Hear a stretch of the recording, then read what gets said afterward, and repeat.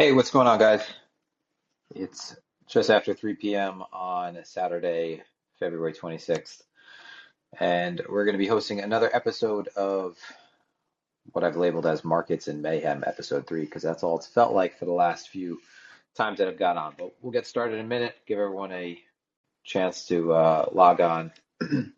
Now we are available to Android users, so it should make this platform more desirable. I really like using Callin. I like that you can edit shows after, you could save them. So for those of you that aren't able to tune in on time, you don't miss anything, and you could listen to all past or previous episodes that I've done. So they've all been recorded. So we'll get started in a second. It's going to be pretty open today. Probably going to go for anywhere between a half hour to an hour.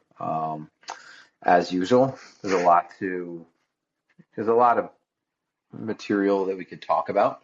I don't want to go down the rabbit hole of talking too much about what's taking place, obviously, between Ukraine and Russia, but obviously that does have some implications for the market that most of us are focused on or concerned with. So it'd be very difficult to not mention that. But I don't want to go down that route and for this to turn into anything that any of us don't have, or rather cannot define as our area of competence, because it certainly isn't mine. I have opinions, but I don't think that I am educated enough to talk too deeply on them. So like I said, we'll get started in a second. Just as a reminder, none of this is financial advice, right? This is just my opinion. There's a bunch of stuff that we could talk about, so I'm just going to rattle off for a few minutes, and then I'll go ahead and open up the floor. Just as a reminder, as all of the other shows in the quote-unquote Cantor and Clark Trading Lounge, we don't necessarily have to just talk about trading. For the last few episodes that I've done, I mean, macro has been front and center, and a lot of what we've talked about was Fed activity, right, with regard to rates, quantitative tightening, reduction of the balance sheet, and that's been sort of in vogue for the last few months. So, now this is something that's completely different on the radar with conflict, but we don't have to talk about trading. We just can't talk about religion, can't talk about politics. I like to steer clear of those subjects, but I'd be happy to talk about anything else. So anything that's on your mind, don't feel shy about calling in, whether it's asking a specific question about my trading, whether it's asking, a question about order flow or talking about the macro. Like I said, I want to keep this relatively open. So a couple things. The first thing I want to point out is I shared something, I tagged Market Mercenaries, the t-shirts that are being created. You'll see that there are t-shirts that are, they are an image of the Ukrainian flag with Zelensky on it. And the hashtag is We Stand With Ukraine. The proceeds from those sales, minus just the cost of production and shipment, all those proceeds go to charity. So we wanted to do something nice, obviously directly donating as well, but we wanted to do something nice, so we put that up very quickly. But even easier than that, I'm sure for most people, and I don't really care, if you buy the Market Mercenaries T-shirt at all, right? Because those proceeds, again, are just getting donated to rescue.org, and they'll go to Ukraine. It's probably easier for most people to just use the crypto addresses that the official Ukrainian government Twitter account posted today. And so really quick, it's dangerous during times like this because there are obviously a lot of bad actors that are looking to take advantage of moments like this. So you'll see that there's a bunch of fake accounts sharing crypto addresses, saying it's on behalf of a charity, an organization, and it's obviously a cash grab. Anything that's done through Market Mercenaries, anything that's sold, we'll go ahead and publish those sales and make that all public just so that there are no questions. But there are a lot of people right now on Twitter that are sharing crypto addresses. And from what I've gathered, the posts that I shared on Twitter from the Ukrainian government's Twitter, their official page. That is a legit account. It has not been hacked, and that was another worry. Was their account hacked? So far, from what I've heard, from what I've gathered, that's a valid. It's a valid post with a valid address that will, again, all of the donations that go there will go directly to their cause. And I think total was about an hour ago. I think it was like around $4 million in BTC.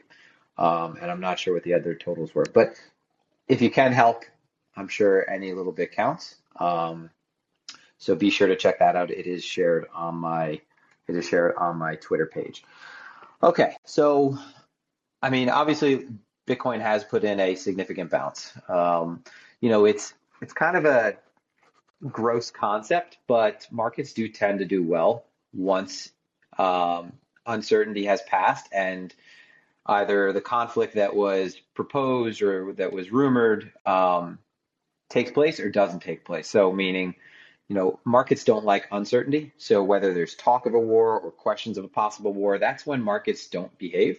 But then traditionally, if there has been, and this is backed up historically with stats, if there has been an announcement officially of a war, or rather that there will be no war, markets tend to outperform after. And I shared a post about that. And some people couldn't really wrap their heads around that, it obviously, if war is announced and if there's actual battle that takes place, things have to get much worse. And the reality is it's more like once the cannon fire is confirmed, markets tend to outperform.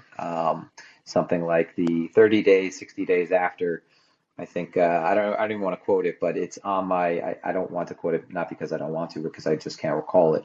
I think it was upwards of in the S&P in the last 30 global conflicts has returned, let's say, just off the top of my head, 23% from the time when the conflict was announced. So basically, after that period of uncertainty, when markets at that point took a hit from the drawdown to recovery, that leg was on average, we'll say around 23%. So it's kind of a gross concept, right? That during a period of war, when war is actually confirmed, that things actually do better.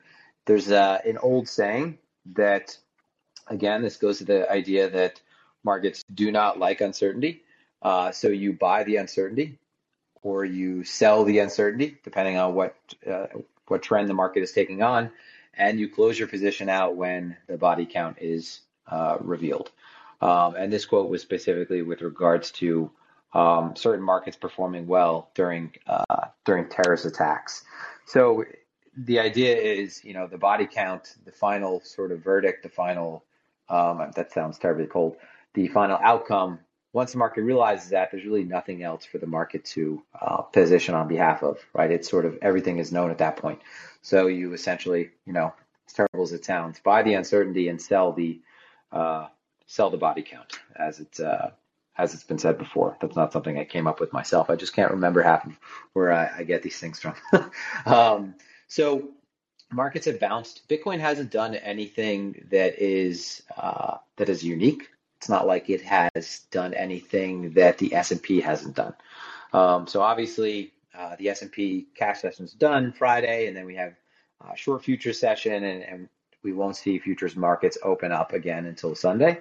But Bitcoin didn't do anything that the S&P wasn't already doing. So it's not like we saw this squeeze and the S&P didn't have a similar squeeze. It's just that Bitcoin, obviously, it's a higher beta. So it's going to behave and perform, or return rather, what you would expect from a highly correlated higher beta asset. And if you were to look at sort of two of these next to each other, Bitcoin would be the more attractive asset to place this trade around. And this was essentially, shorting into the hole in both markets. And Bitcoin was more attractive just because of the nature of our derivative market. I would say the lack of sophistication by participants and the effect of crowding in this market versus legacy markets which are a bit more muted.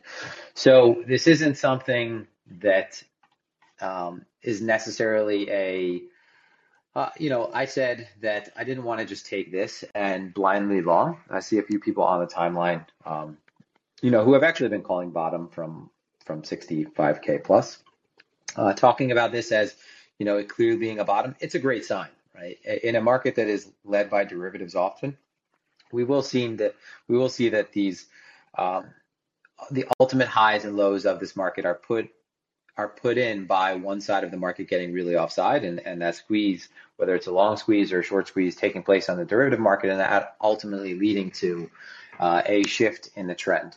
So it's not to say that this can't be one of those cases.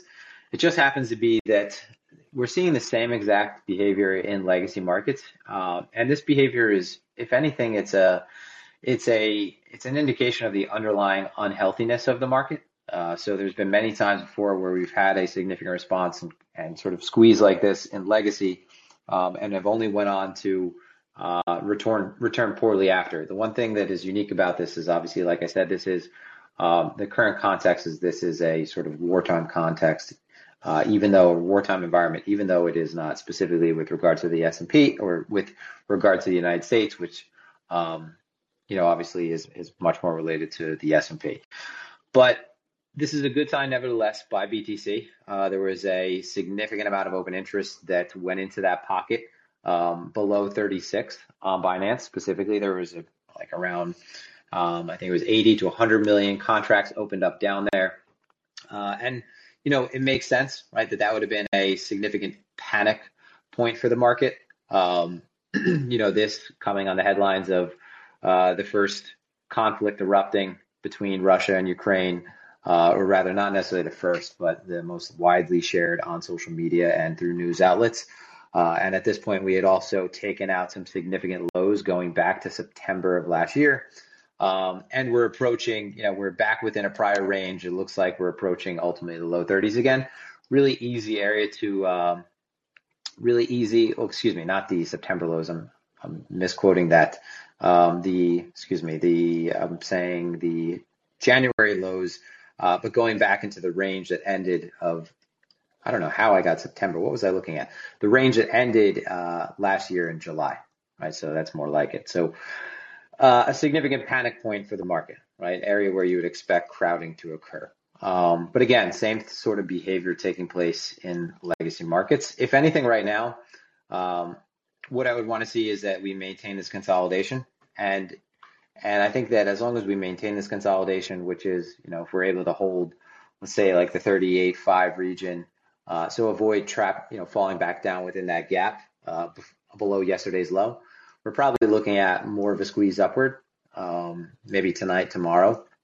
Honestly, weekend activity is obviously thinner, so it's easier to push the market around, run some stops, force some movement.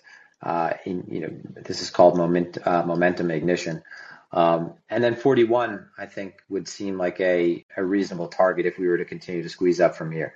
The good signs are, if you're a bull, one, you've had this sort of, I call it an aberration because, again, it's not exactly, you could say it's organic, right? Because it is market structure and microstructure driven, right? It's from the derivative market. It is the effect of a short squeeze. So the good signs for the bulls are, obviously, you had a significant move, one of the most significant moves in a long time. The S&P chart, actually, if you look at it on the weekly now, it's a bit more compelling from the long side. And also right now you have consistent negative funding. You have Bybit that is over the last session, shorting considerably. The Bitfinex whale that everyone was referring to actually has filled a significant amount of their position. So we saw that those passive orders, the limit bids, which I think stretched down to, I can't recall exactly where they stretched down to, maybe low 30, maybe 33, 32. A significant portion of those were filled, so they actually did have intention of transacting. So not just a simple spoof, although spoofs wouldn't generally appear like that anyway. It would be a little bit more isolated. So we saw that they transacted. We have still a pretty significant Bitfinex premium. FTX is currently trading relatively in line. Bybit is trading under Coinbase. Bitfinex is trading above everybody. Binance is just a little bit behind, but Binance futures are trading below Binance spot. So leading up to the move, there was actually a significant flattening and even brief period of backwardation in the term structure, which is a pretty good sign. It is a really good indication of sentiment, but the same thing goes with options. So with options, looking at skew, looking at put call ratios, same thing goes with looking at term structure of the futures market. It's not a very precise way of possibly setting up a position, right? It's more broad. It's definitely not a scalpel. You can't just look at the futures market being backwardated and say, oh, that's it. These things are signs that you really would ultimately want to see persist. So we've seen term structure flat for some period now.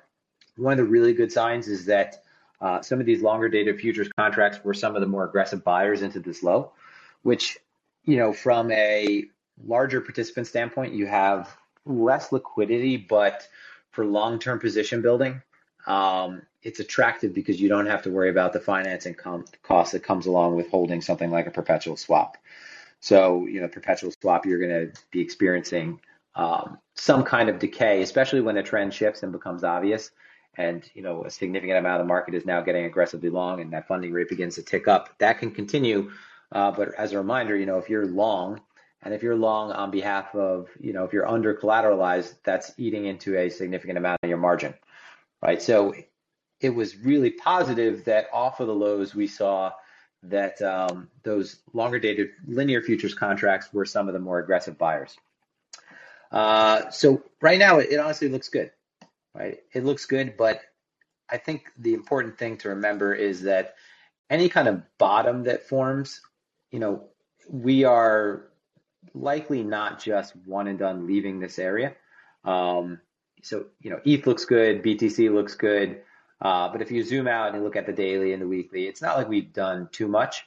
It's just now we're rejecting sort of a key area market structure that you would, look to serve as support again. You would want to see the buyers are consistently bidding this region up. And it's interesting now because, Bitcoin is technically looking good, right? It's showing responsiveness rather. And we're seeing that it is actually serving maybe some of its higher calling or higher purpose in times like this where you're able to, I don't want to say fund the war, but help individuals out across the globe by just, using a piece of cryptography. There's still things that I would prefer to see as far as the trend goes. And I think most of you know now, one of my significant lines in the sand is the 20 period, which has been acting as resistance on the way down dynamically. It's I wouldn't want to just think of it as dynamic sort of Porter resistance. I would just focus on the general direction, right, where price is sitting in relation to it. So if anything, we should see that price does not lose the low 30s, right? You're going to see the 20 period begin to flatten out. And then if we're able to break outside of this consolidation, and at that point, our moving averages are beginning to point up, it just looks a lot better for, the longer, shorter term trend, right? So longer term meaning outside of intraday, and shorter term meaning not expecting it necessarily to just shoot back up and make a new all-time high. So I think I'm going to open it up. I probably forgot a few points that I wanted to make, but I think in general, right now, a lot of this does hinge on legacy. But so last thing, just to go over, and I'm sure there's people are tired of hearing about this, but there's a lot of talk right now about what the Fed will do. And, there's conversation, the Fed's not going to hike now.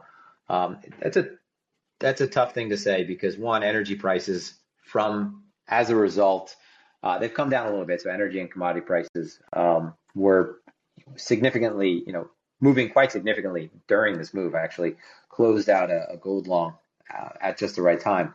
But that is not something that's good for inflation. So high energy costs, high commodity costs. But another thing is, the Fed, the reason for them to possibly not hike rates as much, whether, we're going from, I don't think it's a matter of, so I think anyone who's thinking, they're not going to hike at all is honestly, it's pretty stupid. What the Fed doesn't like is uncertainty, and they don't like hiking into uncertainty.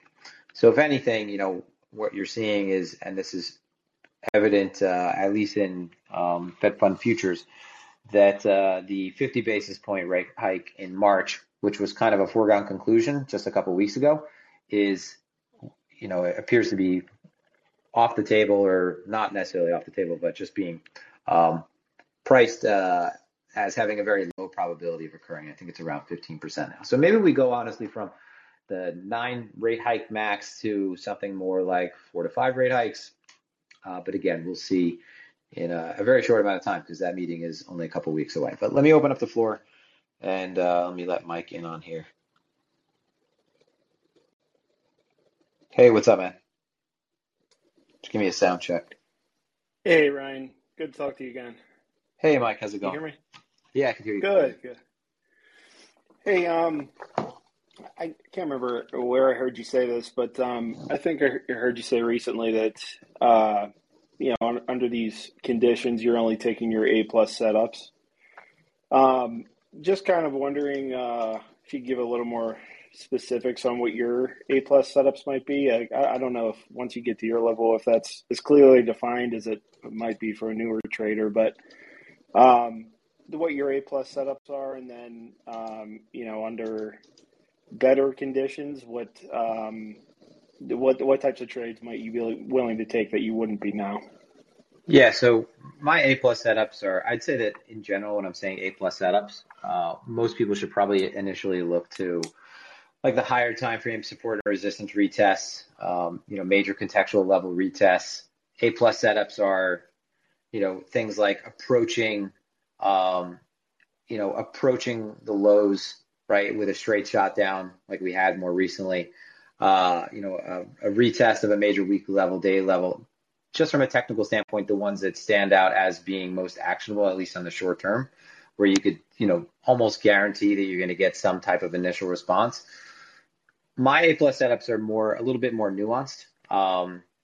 They involve a little bit more analysis of overall positioning, whether I'm looking at something like a very stark or obvious CVD or delta divergence, with respect to either maintaining or increase in open interest, and all of this occurring as price is putting in a very clean range, or when we've taken out either a very significant high or low, and we see that there's a significant amount of volume through those levels. Those are more volume driven and open interest driven and just basic positioning driven. One of my bread and butter setups, and a lot of traders have shared this, comes after a significant amount of liquidations where you do have a large wipe in open interest.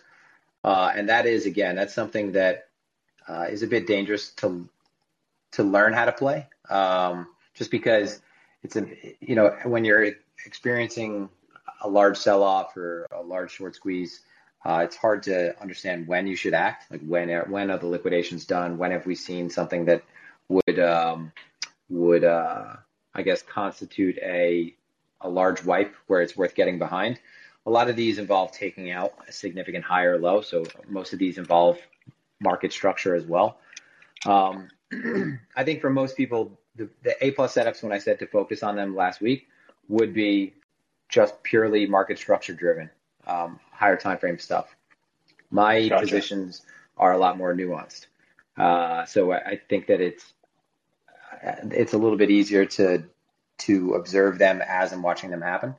So for example, one of my setups that I actually didn't get behind, and I was actually one of the A-plus setups, and this is something that often happens that I didn't get behind, and I actually was fading it initially, but just stepped out, was the squeeze from 36.5 all the way out. And I wouldn't expected it to go.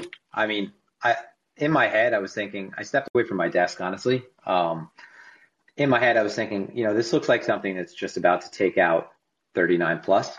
But the lack of rolling over I was shorting, or I was setting up a short when we were right around 36, looking for a loss of momentum at the underside of the prior structure we just broke from, so the February 22nd lows. I was looking at a loss of momentum there, and what looked like a significant amount of longs that had opened up. And if anything, price should have failed there. Once we started trading back above where most of that positioning was put on, and we still didn't have any kind of significant change in Binance's open interest, it just became obvious that we were going to cut through any levels above us like butter. And usually they seem like they are difficult to get behind if you're not more experienced with this, because it already looks like price put in a significant move behind it. So, we already bounced from 34 region, and at this point, I'm shorting 36. So the idea that, getting long at 36.5 might seem daunting or, at that point perilous because, we're still higher up and maybe we'll just reject moving higher up. But these kind of setups, once price starts cutting through a very obvious level, so a level that should fade it, and you don't really have any kind of market structure above it, but a series of lower lows or lower highs, it would be, if it was the opposite, it would be for a long squeeze. These things usually just cover from one area of market structure to the next. So it's easier to describe them, actually. This would be easier to describe if it was on a live stream because I'd be sharing a chart. But these I things... actually do remember this. I actually do remember what you're talking about, though, because I was, I think I was following along with you on Twitter at the time. And you got out, looked like a few minutes before that huge pump. But, so like in general, in a case like that where open interest on Binance was going up and price was just flat for a long time, you would be expecting those longs to get punished, though. So is that more of a conditions thing or? Well, in general, so I was looking at specifically for the case of seeing longs get a little crowded. I was looking at either Bybit or BitMEX at the time. Binance's open interest. So I'm not necessarily, I don't want to try to jump to too many conclusions about who is on side or off side with regard to Binance's open interest, just because there are times where, like in this case, price was moving up, open interest is going up. If you looked at it on the lower setting chart, you'd see that, it looked like open interest was going up as price is going up 1 for 1. So you might say like, oh, it looks like longs are getting offside here on Binance. On Binance, I would just look at the increase in open interest as just general fuel, right? So not necessarily favoring one side or the other. And then, trying to build maybe a case for direction, if another exchange confirms it, right? So if like Bybit is very one-sided, or if in the case BitMEX has very clean order flow, if it was very one-sided. So initially, I was looking at Binance's open interest thinking, hey, maybe this is a significant amount of longs that are open.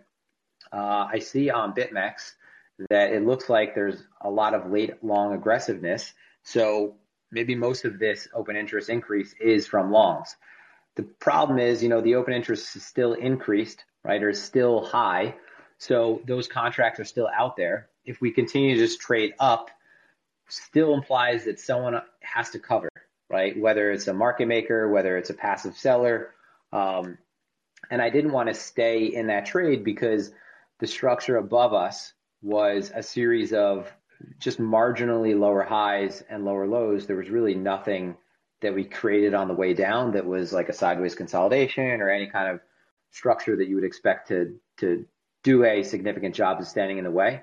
So the idea that, if you looked at a TPO was a little bit more, I guess it spoke a little bit louder. The TPO was this very big B. So a B is, you could think of a B as a bottom. So the structure is very volume heavy at the low.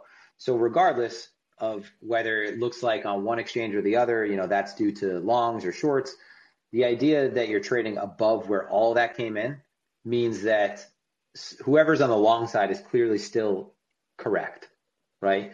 The only people that need to start thinking about their decisions are clearly on the short side. If you're above all of it, right? There's no way you could say if you're above all of that volume that anyone who got involved down there who's a short is in good position, whether they're a passive seller or an aggressive seller. So it just was a couple things lining up that I knew that I would rather pull myself out of the trade manually, because if we started to move up, and I've drawn this in a live stream before, like a very slow cascading candle initially, it would begin to accelerate, right? Because no one was covering at that point that we just started to move up, right? We didn't see really any change in open interest, which is kind of a bad sign, because that means that whoever got involved there is still hanging on. You only started to see the change in open interest when price broke like 36.6. And then once that open interest started going down after breaking upward out of that consolidation after I shorted, once it started breaking down, it's clear that a lot of that open interest was going to get penalized, right? The market's going to push in one direction. This is also driven by, legacy markets too, though, but it's clear that, the shorts and the sellers were going to be on the wrong side of the ball, because there's no way that they could be in good position below us. Gotcha. Well, I'll let them I appreciate it, Ryan. I'll let the next caller come in. Thanks, Mike. Thank you. Hey, Juno. Hey, how's it going? How's it going? Not bad. Wanted to get your take on interpreting volume. I feel like there's a lot going on with looking at different exchanges and looking at spot versus, derivatives volume. I wanted to get your take on what mistakes people can make when interpreting that. Okay. So for one, the derivatives market is, absent any kind of trend, the derivatives market's pretty much going to rule the market, right? Any kind of larger trend, right? So if we're not breaking an all-time high and putting in another macro trend, if we're just still stuck within a range, the derivative market is going to be doing most of the work. That's where you're going to have most of the liquidity. So your size is going to be executing through derivatives for the most part, more often than not anyway. As far as focusing on which derivative markets to sort of catch a lead from, or just to focus on, more importantly, because they're leading price discovery, I mean, Binance is at the top of the list. I've said many times why I look at, Bybit, for example, or how BitMEX has clean order flow.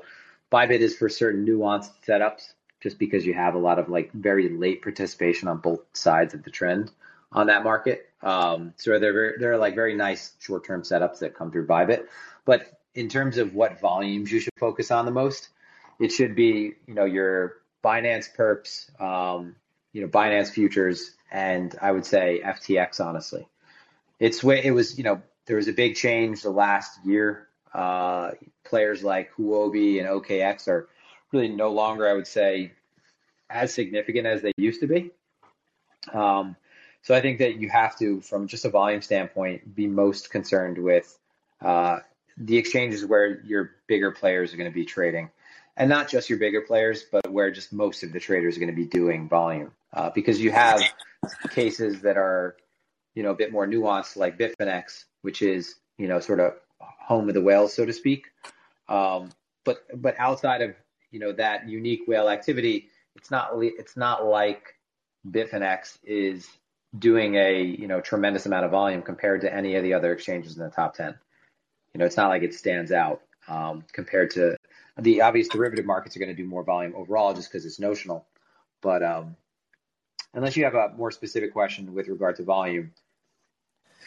Yeah. I sort of asked because you'll see people post charts saying there's a bullish or bearish divergence, and they'll be looking at a, Bitcoin USD chart on Coinbase, for example. So it's is that just something not to look at, or is that just sort of a proxy for what the derivatives market might be showing in terms of volume as well? So the exchanges are going to be tied together regardless, just because market maker and bot activity. Coinbase does a lot of volume, being part of a lot of New York institutional desks doing business through Coinbase, doing a lot of volume, period, just throughout the New York session. It's one of, I would say, it's probably in the top three of the things I consider, but it's the third, right? So it's Binance, FTX, and then Coinbase. But as far as divergences in volume, I'm assuming you're talking about the basic sort of prices going up, volume is going down kind of thing, or maybe this part of the trend we had more volume than that, and therefore this part of the trend is less strong. Is that what you mean? That kind of people will post they'll be looking at just a spot spot Bitcoin on a certain exchange, and they'll say like, there's declining volume here, pointing to a divergence. And I just wonder how reliable that is to look at if you're just looking at that isolated. No, it's not. It's not really that reliable. You have to get kind of an aggregated view on volume. But even then, like there's a lot of like paraphrase sort of TA 101 textbook stuff that's out there where it's like very simple, if price is moving up on low volume, that's not bullish. In general, like a pickup in volume means that there's a pickup in interest. Same can be said with open interest. So if you are breaking out of a significant level, if you're breaking down through a significant level, a lot of volume coming in through that level, it's a good indication that that level's meaningful, right? That, the market is getting behind that move. But it's not as easy as saying if the market breaks through a level and there's no volume that it's not worth, it's not worth getting behind, or the trend is not legit. Because the other more, I guess, precise way you might want to think about it is that volume you could consider as being work. And honestly, if price is moving up on low volume, that means that it's not taking much activity to move price up, which means that there might not be a lot of passive sellers willing to offer it to begin with. So you could move Bitcoin from 40,000 to 40,500 with completely different levels of effort, right? You could have a case where there's a lot of bids and you have to have a lot of volume to get from point A to point B. And you could have a case where the book just completely pulls and, a few longs get you to that one point, right? So I think you have to think about it a little bit more nuanced period. Like when price is beginning to trend and it's not moving on high volume, that might be an indication that there's not a lot of sellers, period, that are willing to offer it down. And that when you do actually run into volume, that's probably where your longs are getting caught off sides because they're finally running into someone that's willing to sell at those levels. And usually your passive seller is going to be your stronger hand. It's either going to be a market, a bunch of market makers, or it's going to be, a larger participant that's using limit offers in that case if price is moving up. And usually the heavier hand is in the limit order. So it's a lot more nuanced. Like the basic stuff is, price is moving up on low volume, that's bad. Price is moving down on low volume, must mean that they don't want to sell it. Whereas really you should think about it a little bit more, I guess a little bit more precise than that. Rather as, you should just think about it as work versus results, or effort versus results. Like how much volume is necessary to move price from point A to point B. Yeah, that makes sense. It sounds like it's almost a little more important for like the low time frames, interpreting the volume. Yes, absolutely. Yeah. Okay. Yeah, that makes sense. Appreciate it. No problem, man. All right. Who else wants to hop in?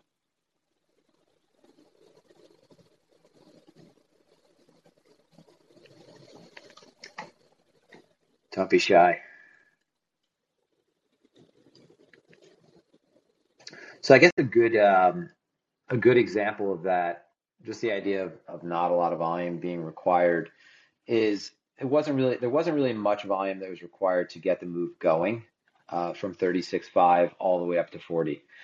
And if you look at, and I don't often lean on heat maps. The only time I take note of certain things on heat maps is when you've had either a consistent player that's been present either in the bid or the offer. But a lot of the short-term activity shuffling around, that's a lot of spoofing behavior. It's a lot of market maker behavior. It's a lot of noise. But there wasn't much movement that was required to get prices going when you had a significant amount of offside positioning and you didn't have a lot of players that were actually offering price down between 38 and 40.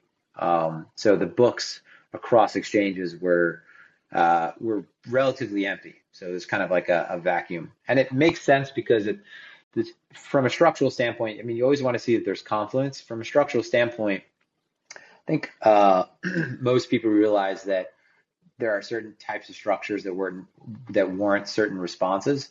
And again, as I was describing, I always describe this much better and draw it out in a live stream or show examples.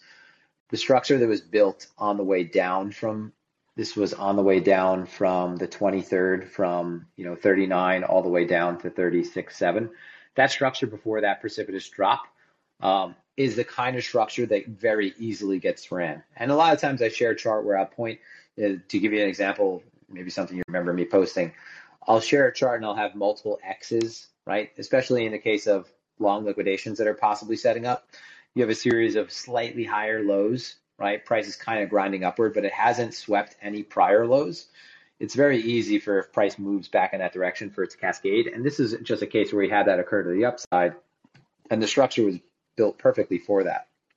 And again, there wasn't much volume that was required until the volume came in from the forced buyers, right? So from sellers being forced to buy, there wasn't much volume that was necessary to move price from point A to point B because there was no one really stepping in the way, right? There was no one really offering price down. So it's not like it took much work to get it from 38 to 40 because there was really no friction on the way up. All right, Mike, let me get you back in here. Hey, what's up, pal? Hey, nobody jumped on, so I figured I'd ask another one.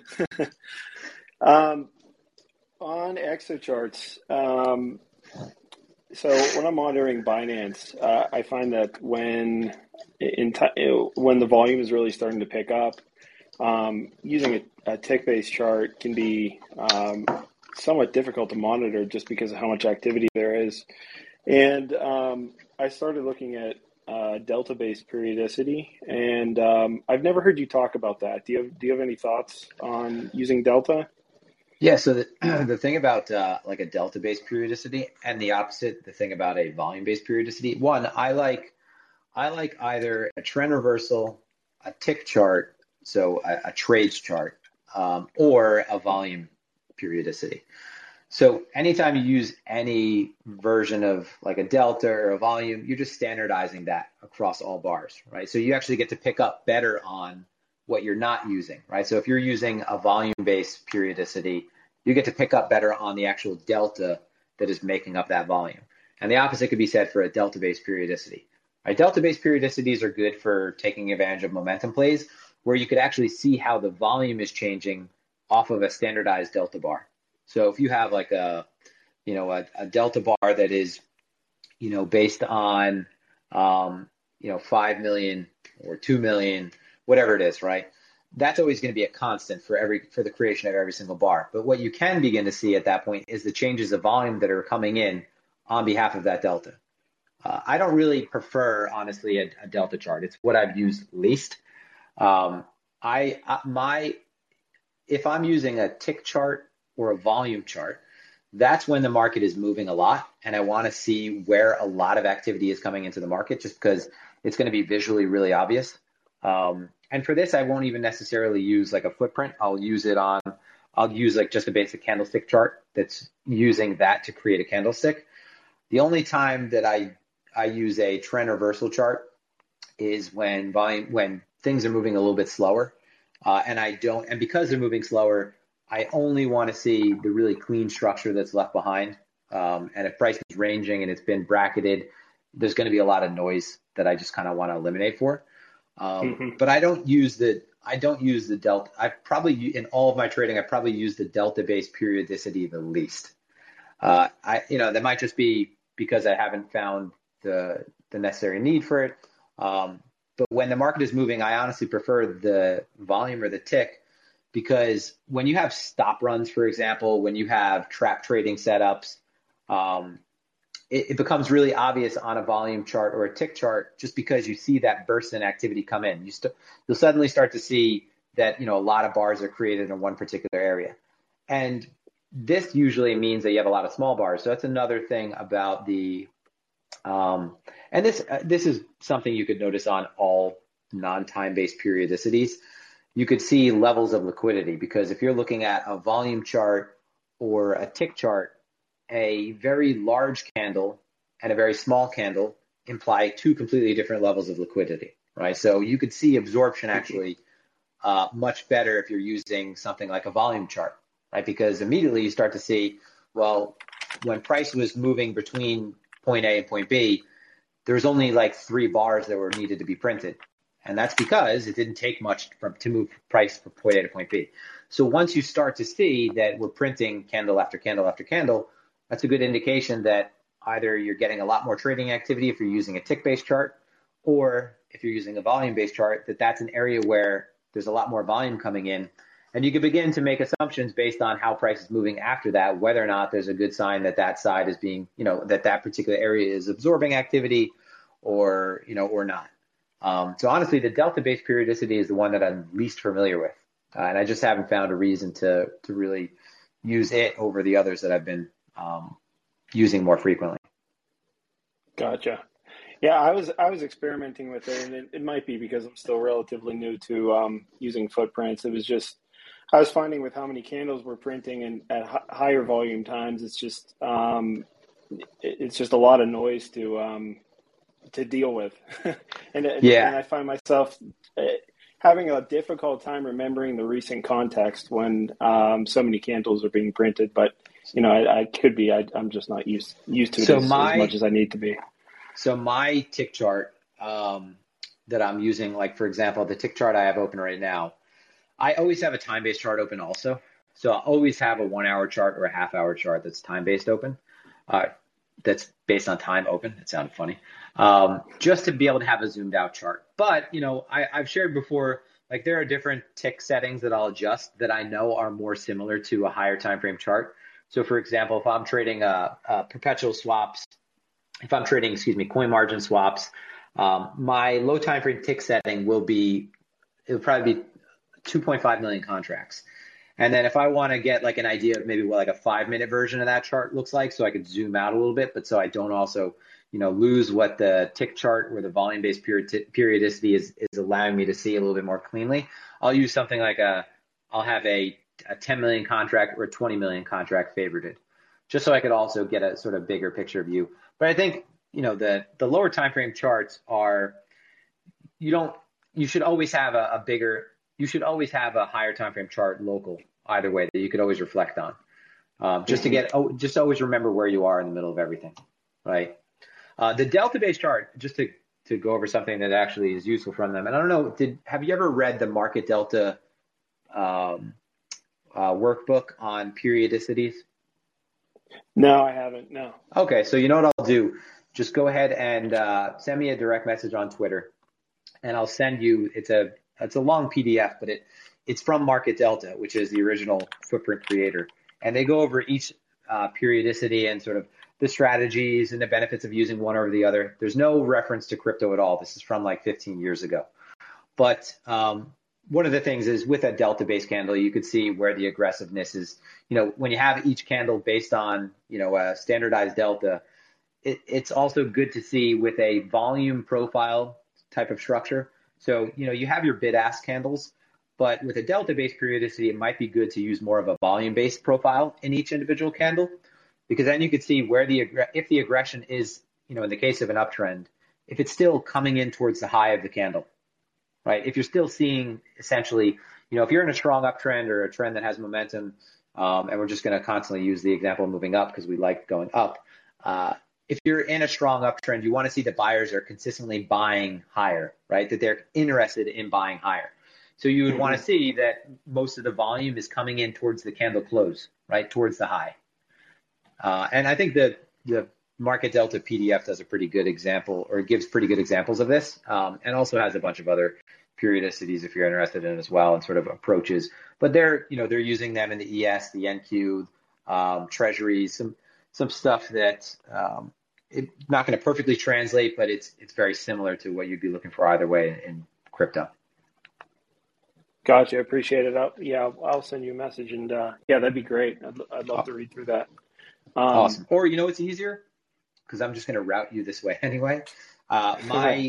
My Telegram is the same handle as my Twitter account, so it's at Cantoring Clark. Just send me a message, say to your mic, and I'll send you that because I can attach a file there. Appreciate it. Thank you. No problem. So this week after we talked last week, I had 4 instances of XO up, and on, what did I have? I had Binance, I had Bybit, BitMEX, and FTX up. And I run two machines, and I have one machine was pretty much dedicated just to EXO because it's such a hog. When you said you're monitoring all the exchanges on EXO, does that mean simultaneously, like I mean, your machine's probably more powerful than mine, but are you having them up at all times? Or are you flipping through? No, so like I'm always trying to get my setup set up perfectly, because I'll find like time to time, like myself in general, like I'm a person who needs to switch things up like every few months, like whether you're talking about like the setup of your office or the setup of your desktop, honestly. Always trying to find out if maybe something is redundant or unnecessary, or I just have it up but I've never used it. So more recently, and it depends on what my intention is. Like I'm always going to have the tape. So aggr tape is always going to be directly in front of me.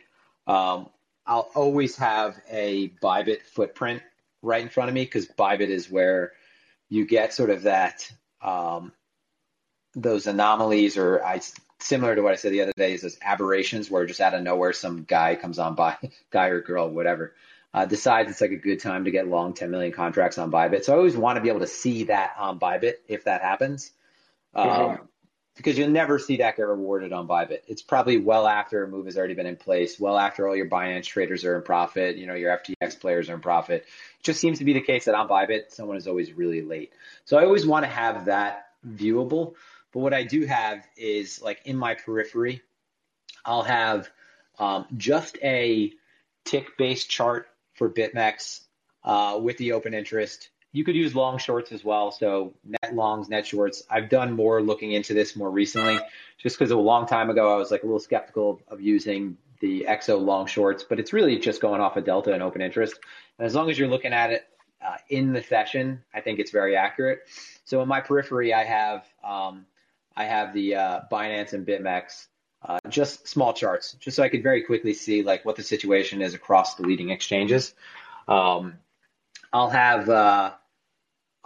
Excuse me, no, I'm sorry, I said Binance. I forgot to mention FTX. So I just have sort of a session view of what's taking place today across every exchange.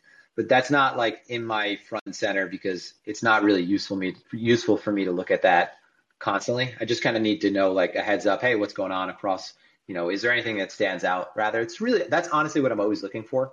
Is there anything, and that's honestly what most of my A+ setups come from. Is there anything that stands out, right? Is there anything that's like grossly out of whack in terms of positioning? Like, if price has been stuck in a range and we have a huge uptick in participation on Binance or huge uptick in participation on Bybit, those setups are going to be my setups that I'm going to look to get heavy behind, and they're not as mechanical as more of my intraday trading. But I always have an idea of these, what's taking place on these exchanges. But front and center, it's just a basic BTC chart, my ladder, the market profile as big as possible, because I also want to get an idea of like our previous days, where we sit within greater context, and the tape. I have a news feed that's on my left, that's on my vertical screen. On that, I also have a coin analyze chart. I have the funding rates on a tab. These are things that I don't need to like constantly look at, but I will shuffle through them a few times just to update and say, okay, where are we with overall spot CVD, perp CVD, USDT CVDs, just to get sort of a bigger picture view. That's not something I need to constantly look at, because that's usually going to be if I'm looking for like a swing trade, or, if we're developing in an area where maybe a swing trade might be attractive and I want to see, how the market is positioning around this. For the most part, I'm looking at the tape, a small footprint profile, and just a low time frame chart. Gotcha. Well, with your tape setting, it looks like you use 3 columns. Is that just one for futures, one for perps, one for spot? So yeah, I have a spot chart, a spot tape. I have a perp tape, and then the third chart is actually, it's not just a futures tape. It's a futures tape with liquidations and a very high setting for volume. So I have, it's not very high, but it's just over 1 million contracts only. So Okay. the thing, order flow in crypto is a pain in the butt because you have so many exchanges. And one thing, something might happen on one exchange over the other that might be very meaningful and you could miss out on it, obviously. So a footprint is really good because it's like a tape memory, right? I don't really have to worry about missing out on those crazy buyers or sellers that come in on Bybit because the footprint's always right in front of me, right? I could always look back the last couple of candles and see, hey, did I miss it? Whereas a tape, it's like, if you don't have 500 rows or 1,000 plus rows, like you might miss something. So I like to have one row solely dedicated to high volume because there's not many times where you're going to get high volume coming in that's going to get lost in that feed unless it's like a significant breakthrough level where I already know at that point something's going on. I'm not losing it. But so, yeah, I have the spot tape, the perp tape, and then I have just the large order tapes because my spot and my perp tape they don't have like a high volume threshold. So I want to have them relatively low just so I also have an idea of general interest, right? General participation, not just like all the buys that come in that are over 500K contracts. I want to have an idea of the general flow of activity, which means that you can't have a setting that's too high. Also, if you have a setting that's too high, you might miss out on some interesting activity in the form of like a TWAP running, which is not necessarily going to run at like a high volume count, right? It might be like a 10K TWAP or a 15K or 20K. And you'll see that, there's consistent, sort of algorithmic activity or very paced activity. And it's not, a bunch of 5K buyers or a bunch of 15K buyers is a TWAP running. And then below that, I just have the split of buyers versus seller activity from 30 seconds all the way out to 1 hour, just to see the shift, in delta. Okay. So that pain, I don't know if you use Agger. Follow that last part. So I was going to say, I didn't tell you the pane. So when you go into Agger, there's the button called pane where you could add another pane. And the thing that I have added, I have the counter interval on. Okay. So it shows the buys and sells by time interval, and I have it set to 30 seconds, 1 minute, 15 minutes, 30 minutes, and then 1 hour. Gotcha. I haven't played with that one yet. So all of that is, the same as having a tick chart up with the open interest. These are things I could very quickly look at and get a feel from, right? So I could very quickly see from the counter, whether or not the activity has been mostly aggressive buyer driven or mostly aggressive seller driven, and when that's sort of come in. Has that come in the last minute? Has it come in? Is that, something that's beginning to pick up? So these things are very quick visual cues that I could sort of lean on rather than having to dig in under the surface. I see. And I may have misunderstood you, but in your column that's just high volume, did you say that's just futures or is it perps and futures? And no, that's perps and futures. Okay. That's not spot. Gotcha. So yeah, that's just perps and futures. Because my next question was going to be is there any difference in interpreting what you see on the tape between perps and futures? Are you taking anything different from those two? I mean, the only thing is, so any kind of futures activity is not something I'm going to be focused on too much. The only time that if you're seeing that, it's, for example, we had a significant move down and, at this time you have a BIF and X pretty significant spot buyer. This is at the low end of a very high time frame range at this point. Seeing that there was a lot of buying activity coming through in the futures market is, it helps build, I guess, an argument for this being a very desirable low, because the players using those instruments they're using those instruments because a lot of the times they're holding on to or building longer term positions and they're looking to avoid any kind of They're looking to avoid any kind of financing cost. And they're also taking advantage of, at this point, the term structure being really flat, right? So, and that's, that when term structure is really flat and futures are, those longer dated tenors are more in line with the spot price, they're attractive, period, just to use as, to build a position around the linear futures contracts, just because you don't have to pay funding, right? Normally you'd have to pay a premium, but if they're in line, right, if they're flat or backwardated, like it doesn't make sense to trade a perp in that, it doesn't make sense to use a perp unless liquidity is like drastically different. So seeing that helps build an argument. I don't think that it's necessarily that I have the futures included, but I think more importantly for that tape, I'm just looking at, what I don't pick up on footprint charts, because I don't use footprint charts for like Binance or for, FTX. So these are just large possible imbalanced orders that I wouldn't otherwise see, because I don't have that many things open. Like I have a lot of stuff open already, but I can't look at, the FTX footprint, the Binance footprint, the, Bitfinex footprint, if there is even, a Bitfinex footprint. So the purpose of having that tape and set to a high volume is typically your trappy setups and even the beginning of momentum will occur with those larger players coming in. And there's a slim chance that tape is going to move nearly as fast as the other tapes. So I'm going to always be able to kind of reflect on it a little bit easier. Does that make sense? Yeah, absolutely. Okay. Great. Well, thanks. I won't take up any more of the time. Thanks, Ryan. Thanks, Mike.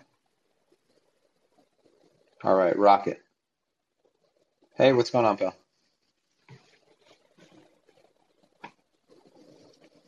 Hey, can you hear me? Hey, loving the vibe. I had a question about market manipulation. How much is this like being controlled by people at the major exchanges? Are they sort of watching everything and like, okay, now's the time to do a scam wick and pump it? Do you think they actually have active teams, or is it third parties? And do they collude? I would say that, yeah, that's probably definitely a reality, and a really strong one. So one, I mean, it's not like there's a real regulatory burden compared to legacy markets. You have, like, if you trade on the CME, you have programs that are designed to pick up on possible spoofing and possible manipulative algo activity, to penalize people, right? In crypto, you don't have any kind of like watchdog looking out for that. And there's like a handful of reasons why this market is so like easily a good market for anyone who wanted to manipulate markets, period.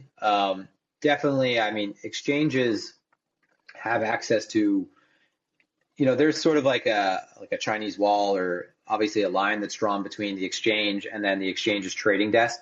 In the case of like, FTX has Alameda, right?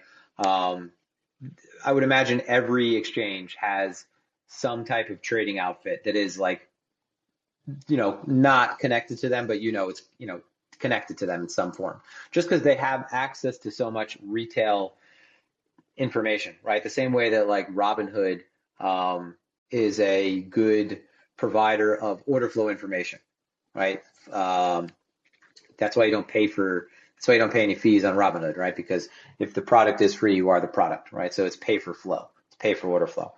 It's absolutely like, it's a no-brainer that takes place. And it's in these kind of conditions, it's going to be more prevalent because the market is absent any kind of exogenous outside influence and trend. So when the market is ranging, it's definitely going to be a very, let's say, cannibalistic market, very player versus player. The term used a while back, I think it was by Arthur originally, was there's like a bounty put on leveraged participants, right? Because large participants, whales, they don't use leverage. High frequency trading firms might use a lot of leverage for particular strategies, just because it is at that point they're using it to be capital efficient.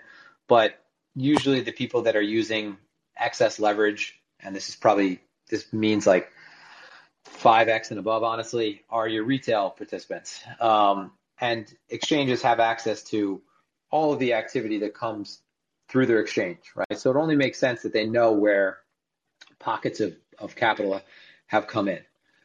So if there is like, for example, if there's a large increase, and this is like something that's always a fear if you're trading like a thin alt on FTX, if you are trading with size and you change the open interest drastically, right? Alameda is aware that someone just came into the market, right? And, through FTX is probably getting that information and knows exactly sort of the positioning behind that, right? They could rebuild your positioning and know where your, possible pain points are. So there's definitely like a bounty put on there's definitely a bounty put on players in the futures market, like 100%. This market becomes very predatorial. I guess that's a word I would use for it. It's pushing the market around in legacy markets occurs. Like that used to happen in FX markets. And that was, on the weekends when liquidity dries up, it was easier to run stops. Definitely happens in crypto, 100%. Especially when exchanges more than likely have some type of party that they're connected to that is an exchange desk that is related to them, and they have access to all of the retail flow.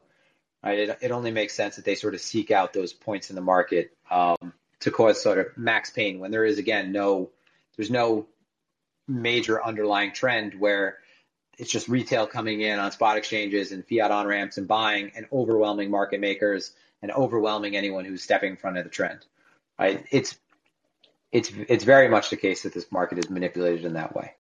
But that's just the way that this market is manipulated is the way that all markets are manipulated to some degree and would be more if they weren't as regulated.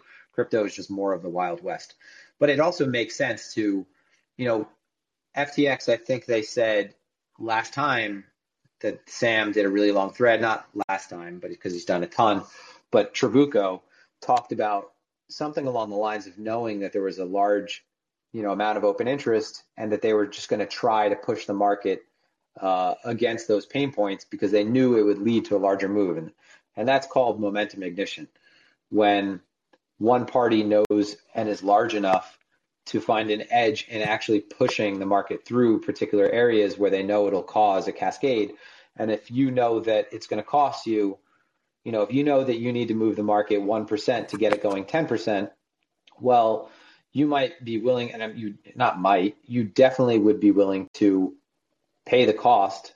And I'm sure they have it all, very quantitatively figured out what the cost would be upfront to pay to just market their way through that level because they know once it passes X point, it's going to travel another 8%. And they know this because they know that most of the activity that's come in is likely positioned around that area and that type of activity or open interest closing out would lead to, traditionally this type of, multi-standard deviation move. I think, you get the idea that it's 100% taking place in these conditions. But What's that?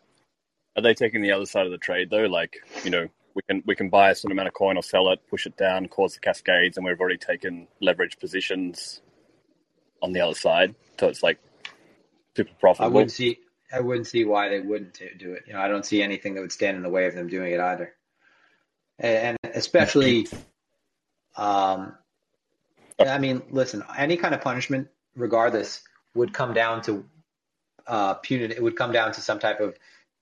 It would be punitive, but it would be monetary, right? It would not like if the hammer was dropped on the crypto market and for example, Hayes they were handed, I guess, $10 million fine, right? I don't think they were like sentenced yet. They could 5 years in prison possibly, but $10 million when you're worth billions is kind of like, well, what's the incentive for me to not kind of, try to skirt this rule or get away with this until we, really can't anymore.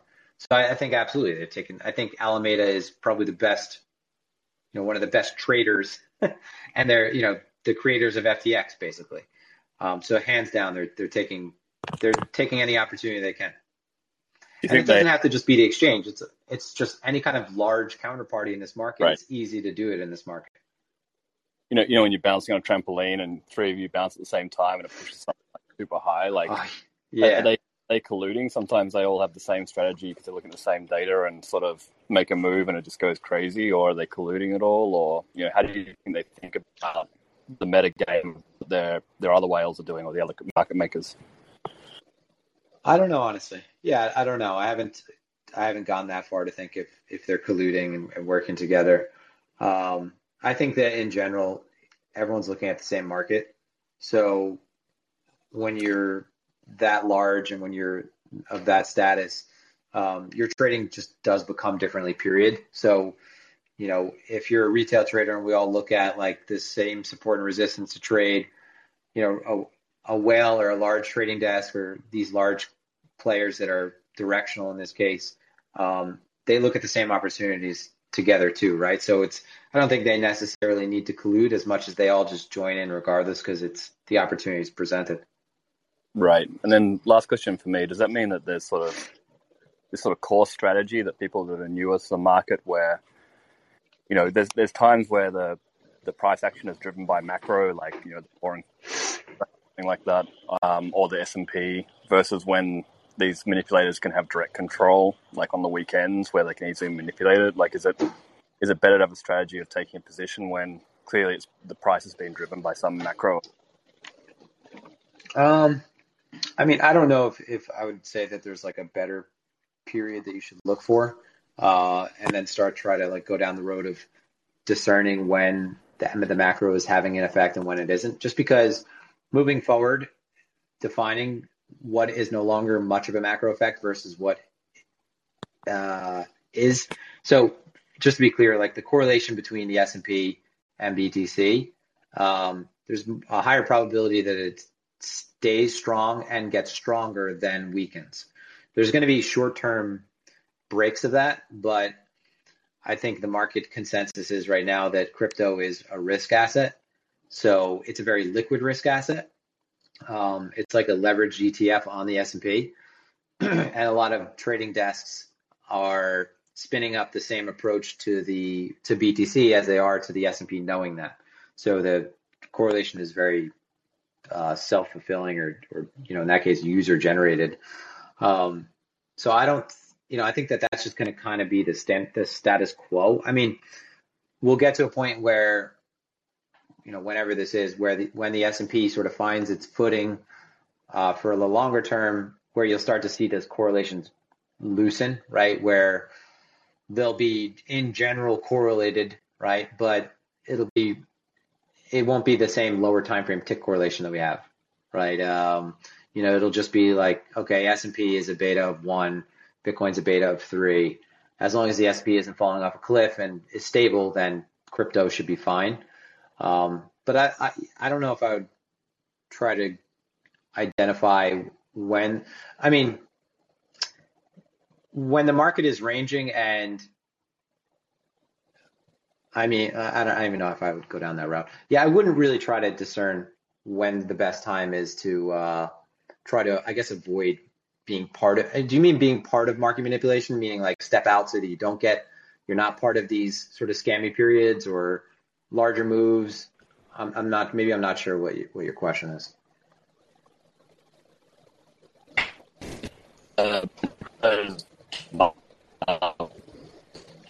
Hey, you're cutting out, Rocket. Yeah. I can't hear you. So I could hear you now. So if you want to just repeat it. Hello? Can't hear you. Sound like I just picked up the phone, right? Hello? I lost you, bud.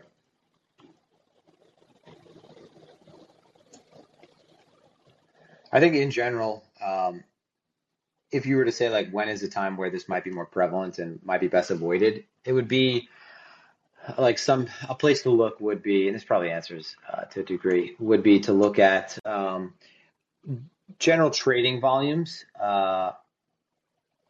and periods of high versus low activity throughout the week. You could go on something like Genesis Volatility, Skew has this, and get a breakdown of the overall levels of volume throughout the week, broken down by the hour of the day too. And just it's more likely that the market's pushed around, or that it's easier to push around during periods of lower liquidity. So that's why like the weekend concept became really popular. Oh, they're gonna run stops on the weekend. That's from foreign exchange markets, that concept. If you look more recently, it's actually not necessarily the case that it's drastically different. I mean, it's subtly different, but it's not drastically different.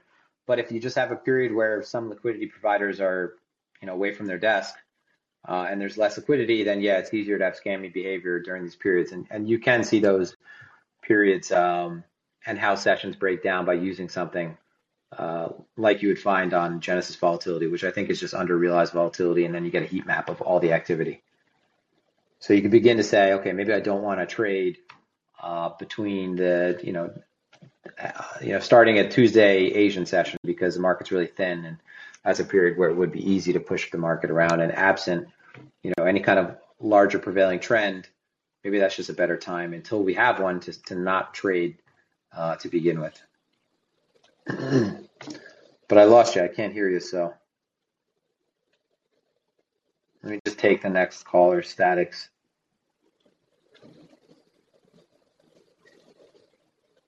Hey, can you hear me? Hello? Yeah, should be good. Hey, what's going on? Hey, man.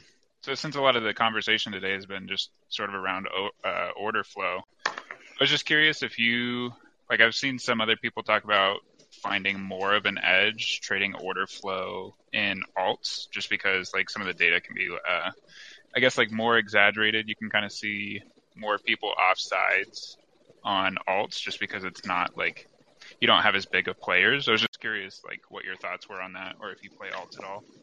Yeah, I was wondering if you heard me say that a couple of weeks ago as my reasoning for trading alts. Yeah, that's basically exactly what I said when I said I was getting into trading alts more on the lower time frames versus just taking sort of the obvious passive swing plays, which is what I've been doing for a long time. I've been focusing primarily on BTC order flow. Again, it's more atomized than taking your higher time frame swing trades. But when alts were at sort of a presentable area from a risk reward standpoint, I would take all the alt trades I could get, especially when the market had momentum.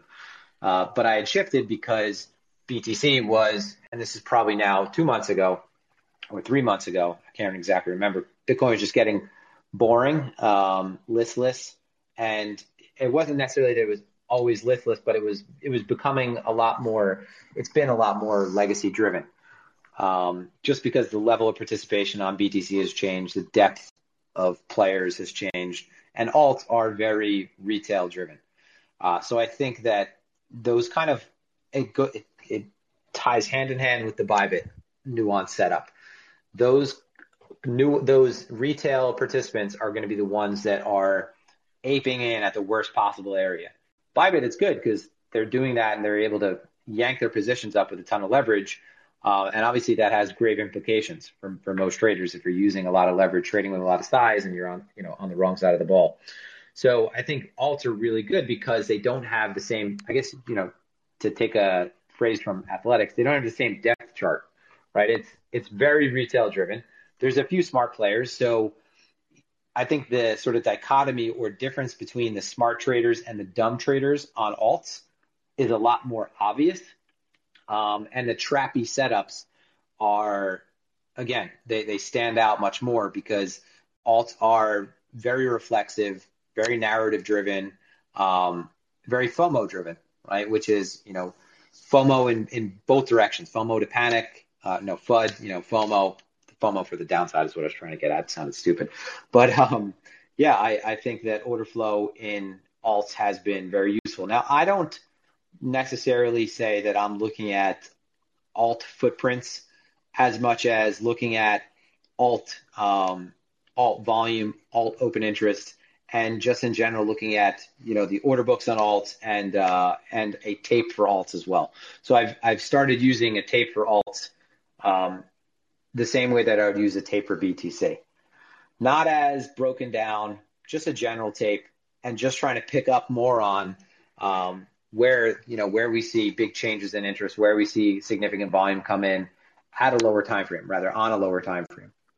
And this with open interest, I think it makes for really good setups with regard to, again, traps, right? Through major levels, breakdowns through levels that, a lot of people are going to panic at, and breakups through levels where a lot of people are going to be, jumping in and FOMOing. And again, the breakdown between alt traders and majors traders now, I'd even say, is a lot different, right? It's not, you haven't seen the smart money really kind of, I guess I would say, distort lower time frame activity the same way it does, or they did, excuse me, on BTC.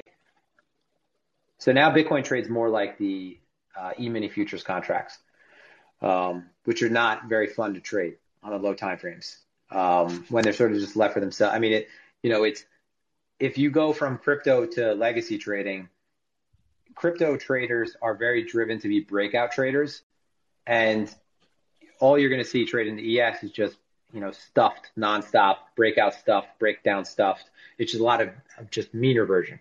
And the ATR is it's a completely different trading instrument. But I think that alts are, absolutely, alts and order flow, rather using order flow and profile as well, applying the same principles to alts, I think has been very generous. Yeah, for sure. I trade ES in the mornings and then typically switch over to crypto during the days. Have you found a decent alt that has like more reliable, I guess, order flow? So like I tried tracking, I guess like Sol. And so you'll look at like the delta on Sol and it'll be like on par with the chart and you'll see some divergences. And then all of a sudden for like 6 or 8 hours straight, like the delta will just go like straight down while price goes like sideways or whatever. Like it just like, it seems like it loses correlation after a while. I was curious if you have like a pairing that's more on point. So I don't have a consistent pairing with alts. What I've done, and I've shared this chart, a bunch of times on Twitter. And I haven't been trading alts in the last. I can't talk about them like I'm trading them this morning or anything. I've taken a few punts, but I haven't been trading alts as actively, and I only got into trading them very actively not too long anyway. But as far as order flow goes and using these different tools for alts, I haven't traded them in like the last week and a half actively. But what I was doing was I was every morning, getting an idea of who the movers. Same way if you were like a penny stock trader, if you're an equities trader. Getting an idea of who the movers are for the day, right? Who the leading horses are. And it might be, for a while, it might have been Luna, AVAX, Solana. And then it switched over to, to Near, Phantom, Harmony. And really it's applying the same principles that I do BTC, but taking advantage of them through an alt and then finding the alts where there's even a good enough amount of volume and participation there to really trade meaningfully to begin with, right? I don't want to trade something that's too tiny. I want to trade something that actually, has a decent amount of liquidity, and is actually just moving, right? That has some kind of zip to it. Because that's the thing, like Bitcoin lost its zip for a while. So I've said it a few times, like skating where the puck is going is really important. So every morning that might involve going on like Basari and putting on some type of filter for relative volume. I mean, it doesn't take much if you have a good Twitter following, because you can honestly see where most of the interest is for weeks at a time. And then just focusing on those pairs. And then that might, sure. the point is, it's not like I'm sticking with trading Luna now, right? It's not like, hell, it was good the other day. We placed a pretty decent short and it's actually recovered a lot. But it's not sticking with them, right? Like I stick with trading BTC and ETH, but my alts are just going to be dictated based on if there's actual interest still in that pair by the market. Because the idea is those pairs alts become very momentum driven. And I want to be trading order flow when something does have a good amount of momentum to it. That's fair. That's probably where I'm running into issues, is like I'll pull up volume for the day and see that Sol's got high volume or whatever. And then when that falls off, that's probably when the delta just like drops off and like stops having a correlation. Like I watch CBD most of the time, watch for like divergences or like when we sweep points of liquidity or whatever. But then like sometimes CBD will just like completely like unpair. So that makes sense. It's probably that I just need to switch to a different coin. Yeah, and also it's not just like the overall volume because, for example, like Solana, Luna, AVAX, they might seem permanently good now if you just went overall by overall volume because now they're on every exchange. They're some of the more popular trading pairs. Uh, I think more importantly is like a pickup in relative volume, right? Because now Solana's just going to trade on high volume anyway, right? It's a top 10 pair. I think it's still a top 10 pair. I might be wrong. Might be off the beat on that one. But really, for me, it's about an increase in relative volume and relative performance, right? Just to know that there's a pickup in participation in that pair. And you could isolate for that. There's a bunch of different ways, on whether you're using like Coin Checkup or Masari or CoinGecko and just, changing your filters to pick up on, relative changes in volume. Or you could use like a moving average on your, you could go on TradingView and use a volume moving average, but that's like a little bit smoother and a little bit more, that's a little bit later, obviously. Yeah, sure. Yeah, no, that makes sense. I'll give that a shot. I'm sure that'll fix a lot of the issues that I've been running into. Because I know that people have been making easier plays. Like I'll see somebody post a chart where like you can watch, it's basically like watching Bitcoin where Bybit gets just completely offsides and it's just the most obvious move, but they get that a couple times a day on alts and I just haven't been able to find them. Yeah, and I also find that honestly, with alts, you could lean on structure a lot more. I mean, it's looser, so they're less liquid, so like the levels aren't going to trade, I guess, as technically from like a fine line standpoint. But since they're so retail driven, those self-fulfilling methods that are like comically useless in legacy markets now, and not like they're useless, but your TA trader can make a living trading crypto, but cannot make a living probably trading, the NASDAQ, right? Off of, patterns and trend lines. But with alts, those things that the market most commonly adopt, because they're so retail driven, they haven't been smoothed away yet. So they respect technical levels very well. And it's just a matter of like one of my favorite setups for alts, just for swings, and we had a bunch of them recently, is returns back to weekly levels on the high time frame. And the return back there after a long time implies that shit is bad, right? But the market puking out the only low it has on the chart, on the weekly, right, since the entirety of its price history, is usually one of the best buying opportunities, the reclaim of that, at least in the short term. And it might seem like the worst, a lot of the times, like the worst times to get involved, the times that seem like the worst times to get involved are obviously the most rewarding. But with alts, those tend to work more often than not in my experience. So the combination of not necessarily, I don't necessarily need to have a footprint for alts, but the fact that the technical levels respond so well, and then focusing on some of these more, nuanced tools, whether you're looking at a CVD, paying attention to open interest more now with alts individually, has been, or rather, it was very rewarding. Again, I haven't traded alts as I was, for the last couple of weeks. I don't maybe that was because of BTC or what's taking when the Fed sort of completely took over the narrative. Maybe it just became less compelling because everything was hinging on legacy markets. But I intend on trading alts a lot more in the coming year. When we I think what we'll do is we'll end up picking. I think what's going to happen is I think DeFi has been in a bear market for a really long time. And I think that we're going to get another period where DeFi is going to rip, L2s are going to take off, and I want to honestly not be trading much Bitcoin at all by then. I just want to be trading alt and applying these methods to alt. Yeah, for sure. Yeah, I understand not wanting to trade alts the last couple of weeks. Like, I trade ES in the morning, and then when I switch to Bitcoin, it just feels like I'm trading the same chart.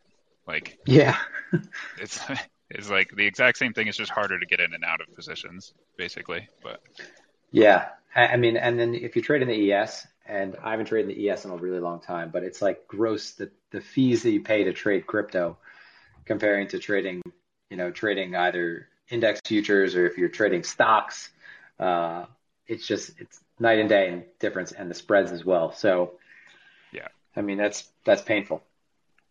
Yeah, for sure. Yeah, I mean, it's just we've had so much volatility in like the traditional markets over the last like couple months or whatever.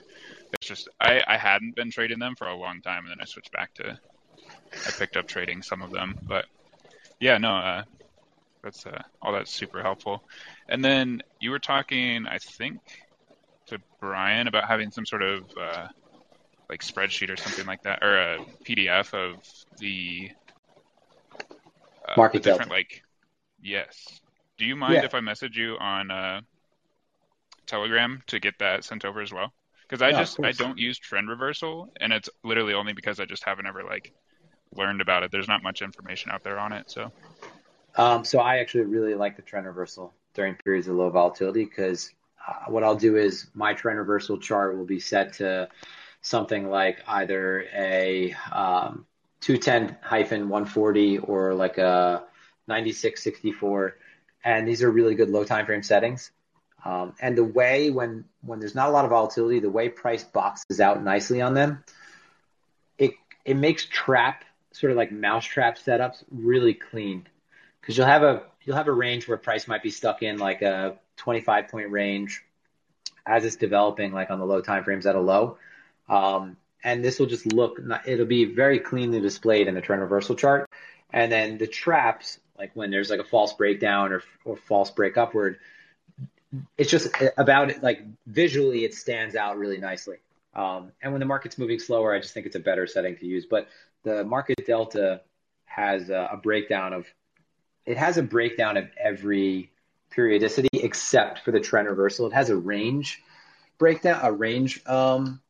periodicity setting, but I could send you Sierra Charts has their breakdown of trend reversal, and I could send you that either way. So.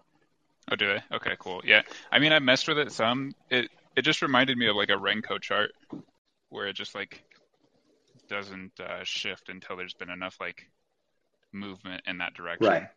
Yeah. Okay. Right. I mean, it's not about activity. It's about change in price. Sure. That's cool.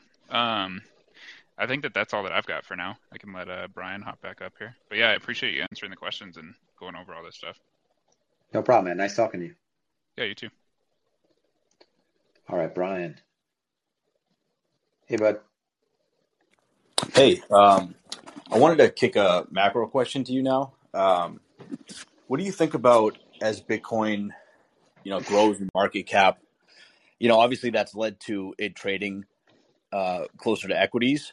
Do you think there's a period of time where it sort of reverses course and doesn't trade so much with equities and maybe is viewed more as a commodity? I mean, the thing about it is all the comparisons we go off of are just based on historical comparisons and how markets have evolved over time. And crypto is so new, and it's happening. It's kind of like it was born at the exact time to fulfill its role, like with everything that's taking place, whether you're looking at, what's happening in Canada or what's happening geopolitically all over the globe. Just the fact that you could very quickly send money to someone with no intermediaries, no one stepping in the way. You could be your own bank. Like all these kind of sexy narratives are finally serving a purpose, right? With what we're seeing today more recently. So maybe that completely, maybe we're seeing a complete evolution and it's just beginning, and you have companies that are going to be, not just companies, but countries getting behind Bitcoin, and who knows, right? The idea, who knows? And I don't know. More importantly, I think that like left to its own devices, like markets just being markets, and this being a bearish period for the S&P and legacy markets, and us ultimately recovering, I think that it goes on to being it's like a hybrid, right? It's young, so it's kind of like a kid. When you're young, you try out all these different faces. You don't know who you are yet. You're trying to establish an identity. You're a fireman one day, and then the next day you want to be, a doctor, and you're not really sure. Bitcoin it's malleable still to where we've seen it act like a risk-on asset and a risk-off asset. But for the most part, it's been 99% risk-on asset. And I think that it's likely to expect that continues. So when there's relative stability in equities and when equities are outperforming, I think that's always going to be the case that, at least for a long time, that Bitcoin outperforms until it gets to a much greater point of saturation that we're not even close to yet. Like Bitcoin is still there's a lot of very simple bull cases just for Bitcoin and crypto that are really, they don't require much thinking. And I think that those are actually the ones I would rather lean on more than the ones that require all these sort of hoops to jump through and criteria to be met. So one of them is, I've said it many times, like old people die. The things that old people like, they die kind of with them. And the things that young people like move on into the future. So young people like crypto. Kind of a no-brainer that it's probably going to take on more of a market share in the next 20 years because of that. That doesn't necessarily mean that it's a great investment today, though, because what kind of rate of return does that imply? Does it imply that it doubles over the next 10 years or that it doubles over the next year, right? Those two outcomes have completely different. Those imply two completely different things to someone who's building a portfolio, right? Because if you're taking on the amount of risk you're taking on in crypto for only a 2x return over 10 years, like that's not really worth it. But it's a very simple thesis for getting involved in crypto. Young people are taking over the world, right? They're bringing their crypto with them. Very stupid, very true though. New tech, it's a small risk asset. It's still small. So I think that's another reason why I think that it just has room to grow, right? It's still so small compared to the equity markets, commodity markets, to gold. So even if I think it's still, what that means is it still can grow and still fail. Like it means it still has room to grow before it does fail. So I don't think we've even seen a level of saturation yet that is really remarkable at all. It's still, this market is the size of a small, this market, and it's beyond it now, but this market is the size of like a large equity, right? So I don't think that I don't think the future for Bitcoin is unless there's some kind of major change and it goes more down the route of what we're seeing today from an ideological standpoint, from like a, future currency standpoint. I think it's more likely that it remains like just a risk asset that is not as correlated, although it is very correlated now. I think it remains a very easily accessed risk asset. I don't think that this is really going to change much. Maybe it does, but I think it's more likely that it persists and it's just a higher beta, like tech stock almost. Yeah, I think it's interesting, like thinking about how it's going to trade going forward, because it's like, is it really just going to be a leverage play on the S&P or the NASDAQ? It's kind of interesting because I feel like if that happens, isn't that going to sort of cause some inefficiencies? I don't know. It's just interesting to think about. I don't really see it either. I've seen people talk about like Bitcoin becoming, like a risk-off asset when there's like an implosion in the stock market and the debt market. Like I don't really see that just because of how correlated it is now to equities. But like there are people who think that, and it's like an interesting thing. I mean, like I was saying, this could just be perfect timing for Bitcoin, where we are right now, because like let's say inflation can't be brought under control and bonds are really not attractive at all. Right? You're not getting anything there. So maybe the flee and the panic at that point is into something that is not, changed at the whim of a central banker, right? Has its own monetary policy, involves a level of self-sovereignty that's not currently, that is, people are losing. So maybe there's some kind of major catalyst that sends the market here in one big rush. It's not happening right now though. And I think it becomes a little bit romantic to think about that when we're seeing that right now it's behaving like one thing over the other. I don't think it's going to remain like just a leverage play on the S&P. The same way that Apple isn't a leverage play on the S&P. Like Apple's part of the S&P, it's 6% of the S&P. When during times of uncertainty, all correlations increase. But I don't think that we're looking at the end of the S&P. I don't think we're looking at the end of markets the way that a lot of people might be writing. I think there's a lot of uncertainty. I think this time is unprecedented. But I think when markets begin to stabilize again, we start to see things trade more idiosyncratically and more in line with their fundamentals and what their narrative is versus, the all encompassing, everything's correlated period that we're in right now. And if Bitcoin is, correlated to the S&P, but it's returning, and it's not like Bitcoin's not going to be, unless Bitcoin takes on what the romantic role is, it's not going to, I don't think you're looking at major returns for BTC anymore the same way that you did years ago, right? the chances are that it tapers off over time. It's a higher beta play on equities or the S&P, but you're not thinking like, I think that 100K seems very reasonable.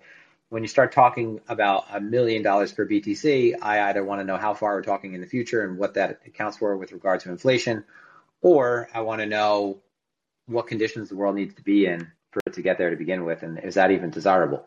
You know? Right. Yeah. Yeah, and I agree. Like, I'm not really looking to like bank on Bitcoin becoming a risk off asset if there's like an implosion in the debt market and stocks, and I don't think that's like I think it's like possible, but it's not something like I'm in a position for. Like, if there's obviously like a reason to get out of the markets, like I think that will apply to crypto as well. Right. But I think it's like an interesting thing, and I can see like a path for that at some point. Like, I just because of what you said, like the self-sovereignty and not relying on the central banks and all that. So yeah, I think that I was never like a maxi by any means. I mean, I think that it's one of the most incredible inventions, period. But now it's like with what's taking place now, I starting to see that it's a great gift to mankind because of the fact that I can put my wealth in a cold wallet, right? The problem is that is cool until you need to convert it to dollars and to do your day-to-day business. So without like an economy based around Bitcoin, it's not as useful, right? So that argument is not completely, that there's not enough of a framework built up yet to really support that that future. But I think it's incredible that, for example, things like we're seeing, where people were able to bypass the GoFundMe that was shut down and send Bitcoin. I think it's incredible that you can, you have to filter through the scams, but I think it's awesome that you could send money to someone right now in Ukraine and no one could do anything about it, right? When I've been going to the bank the last month and taking out a lot of cash because I was paying my contractor to do the work in my house, and they're actually from Ukraine and they prefer to get paid in cash. And I go to the bank, and this never happened to me, but my wife told me it happened to her a couple months ago. So, I'm a member of Citibank. We're like a gold member, so they usually treat us pretty well. Now they're asking like, hey, I know it's not them asking, it's like their policy to ask. They're like, so you buying anything nice with this money? And I'm like, no, this is, it's paying for my living room bookshelves to be put in. But they want to know where your money's going, right? There's more of this surveillance that's taking place. And I hear her as I'm telling her what I'm doing, typing down, what you would imagine would be like a note attached to my withdrawal. Not taking this out to buy a pound of cocaine, taking it out to not buy, he's not taking it out to buy a bunch of rocket launchers. He's taking it out to buy a bunch of wood, but the idea that like, there's something that's out there, that's cryptographic that you control and that no one else can censor, I think is incredible. But the problem is they can censor it when you try to convert it to USD. But I had Bank of America like threaten to shut down my bank account just for like interacting with like crypto, like sending money to Coinbase and stuff. Like they were asking if I was like funding some business, and so it's definitely not very bank friendly. And, it's definitely seems like a threat to them in some way. Yeah, 100%. So, but that's all I got. So, I mean, think about it real quick. Like during times, inflation is called a shadow tax. Like one of the names for it is the shadow tax.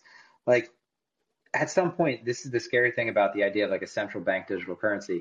If the government can control what you spend your money on, they could possibly control what you invest in. And if you're even able to avoid negative real rates, right? If you're able to even avoid or try to seek out ways to preserve your wealth. It's very difficult to preserve wealth. Like to pass wealth on through generations is nearly impossible for many reasons, right? Along the way, it's being taxed a million different ways. It's being inflated away. So the idea that, they want your money to stay with them so that you could lose money. I mean, the whole thing is kind of fucked up, but. Yeah. And I didn't, it wasn't like a lot of money either. It wasn't like I was like shelling out like, deep 6 figures or 7 figures. It wasn't even close to that. So it's just funny that they were like taking the time to actually like threaten me with that over like sending money to a crypto exchange. Like, I don't know. It's crazy. Yeah, it's not the first time I've heard it. I've heard plenty of people, their banks were shut down. So it makes me want to go to like a smaller credit union because I feel like they're not gonna bother with that. That's what is going to happen, and that's like the tale of time through any change technologically. It's like you either are going to evolve or you're going to die, because what's going to happen is people are going to find the banks that are accessible and that are accepting of doing business with the Coinbase, the Coinbases of the world, the Krakens of the world, because really there's only a few in the United States. And they're going to lose business to banks that are willing to do that, right? So it's kind of a good thing that they're shutting people out to some degree, because you're going to go find, a bank that does allow it, and then you're going to tell, your friends what bank you use, and whether it's a credit union or Citibank has never had an issue, and I've taken out a substantial amount of money over the last few years. So, but it's the only one I've heard that hasn't had an issue. Yeah. So. Yeah, I mean it's scary because like they're like, if you don't do this by this date, and it's like they're gonna like make it so I like couldn't get my paychecks from work. It's just crazy. I don't know, but yeah, I agree. People are gonna have to. I don't think they're gonna do that forever.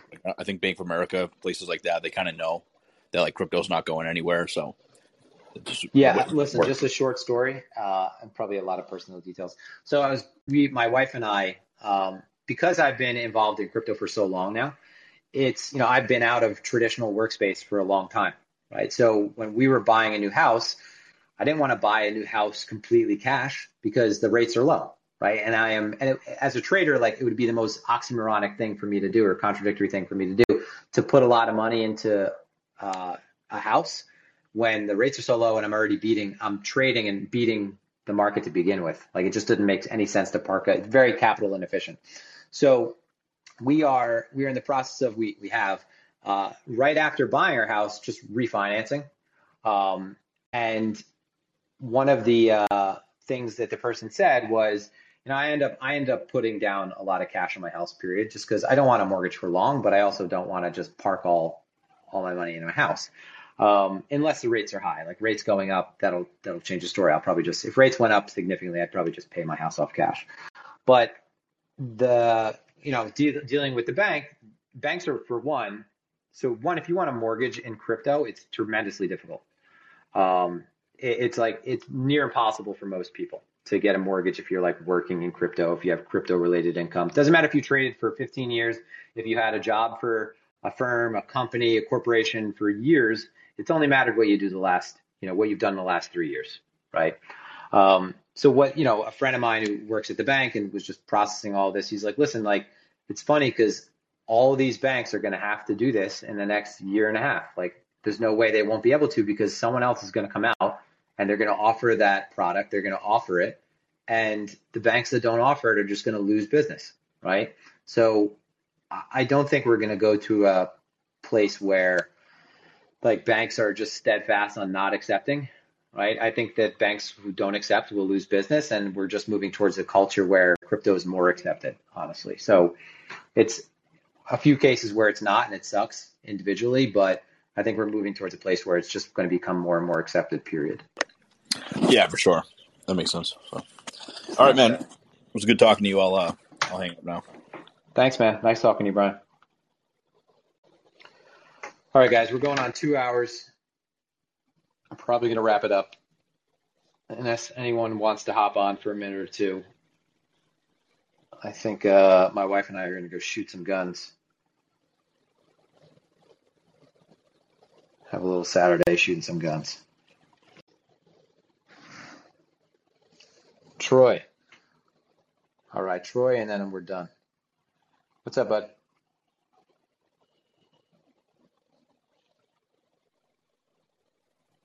Hey, what's up, man? Hello? Hello. Hi, I can hear you now. Hey, how's it going? Sorry about that. Just a real quick question. You've been mentioning a book list.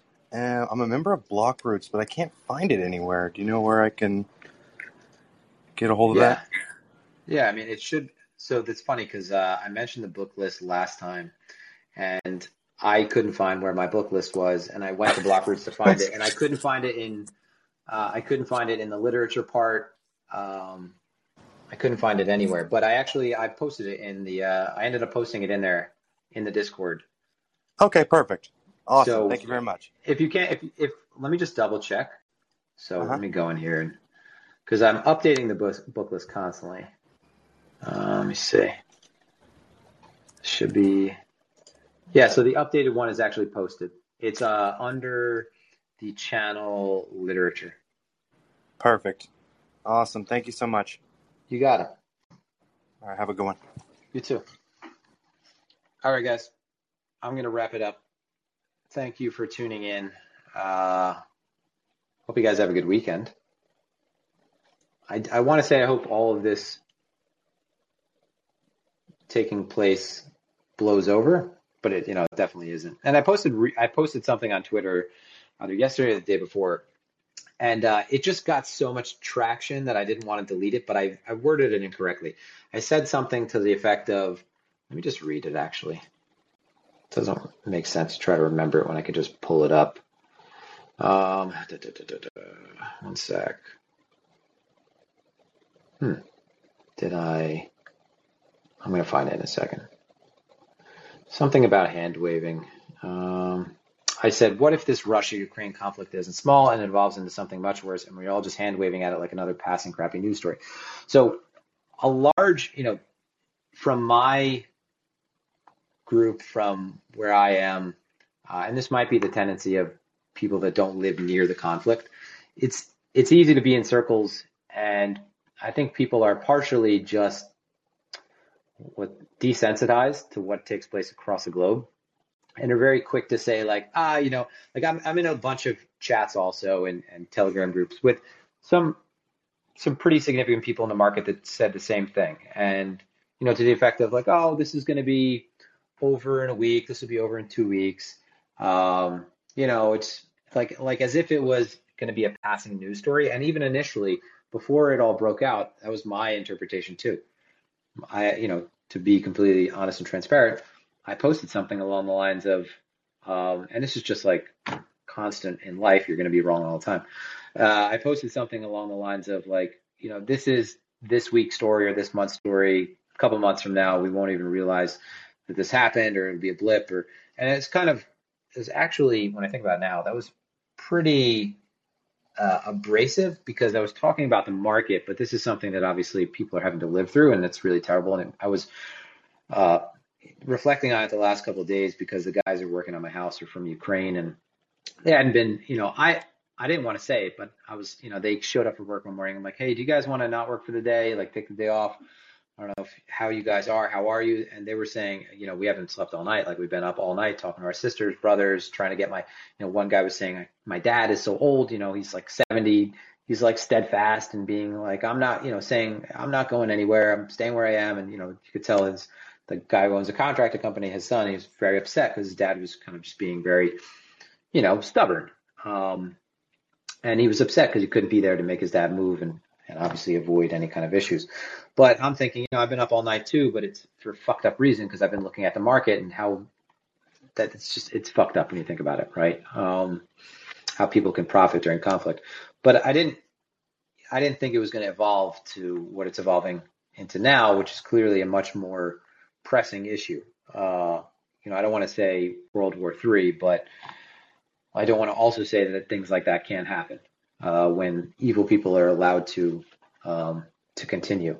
And now you see, I think it's easy to, like when you read history books as a student, as a child, and you hear about people in the past who have been just evil and have gotten their way with a large amount of the population, you always think like, why didn't people do anything right then? Like I would have done something. It's the same effect as like people who don't jump in to help their friends or weren't around for something, and then they say like, if I was there, I would have fucking knocked his ass out. It's like, no, you wouldn't have. You would have done what everyone does, which is just watch something bad happen, and then talk about it after, like, So I posted this post, and I, from my perspective, there was a lot of people, and even myself in the beginning, who said that this wouldn't be that big of a deal, and that maybe it's evolving into something that clearly is. So I just wanted to clarify that, like, completely big mistake on my part, thinking it wasn't going to turn into anything.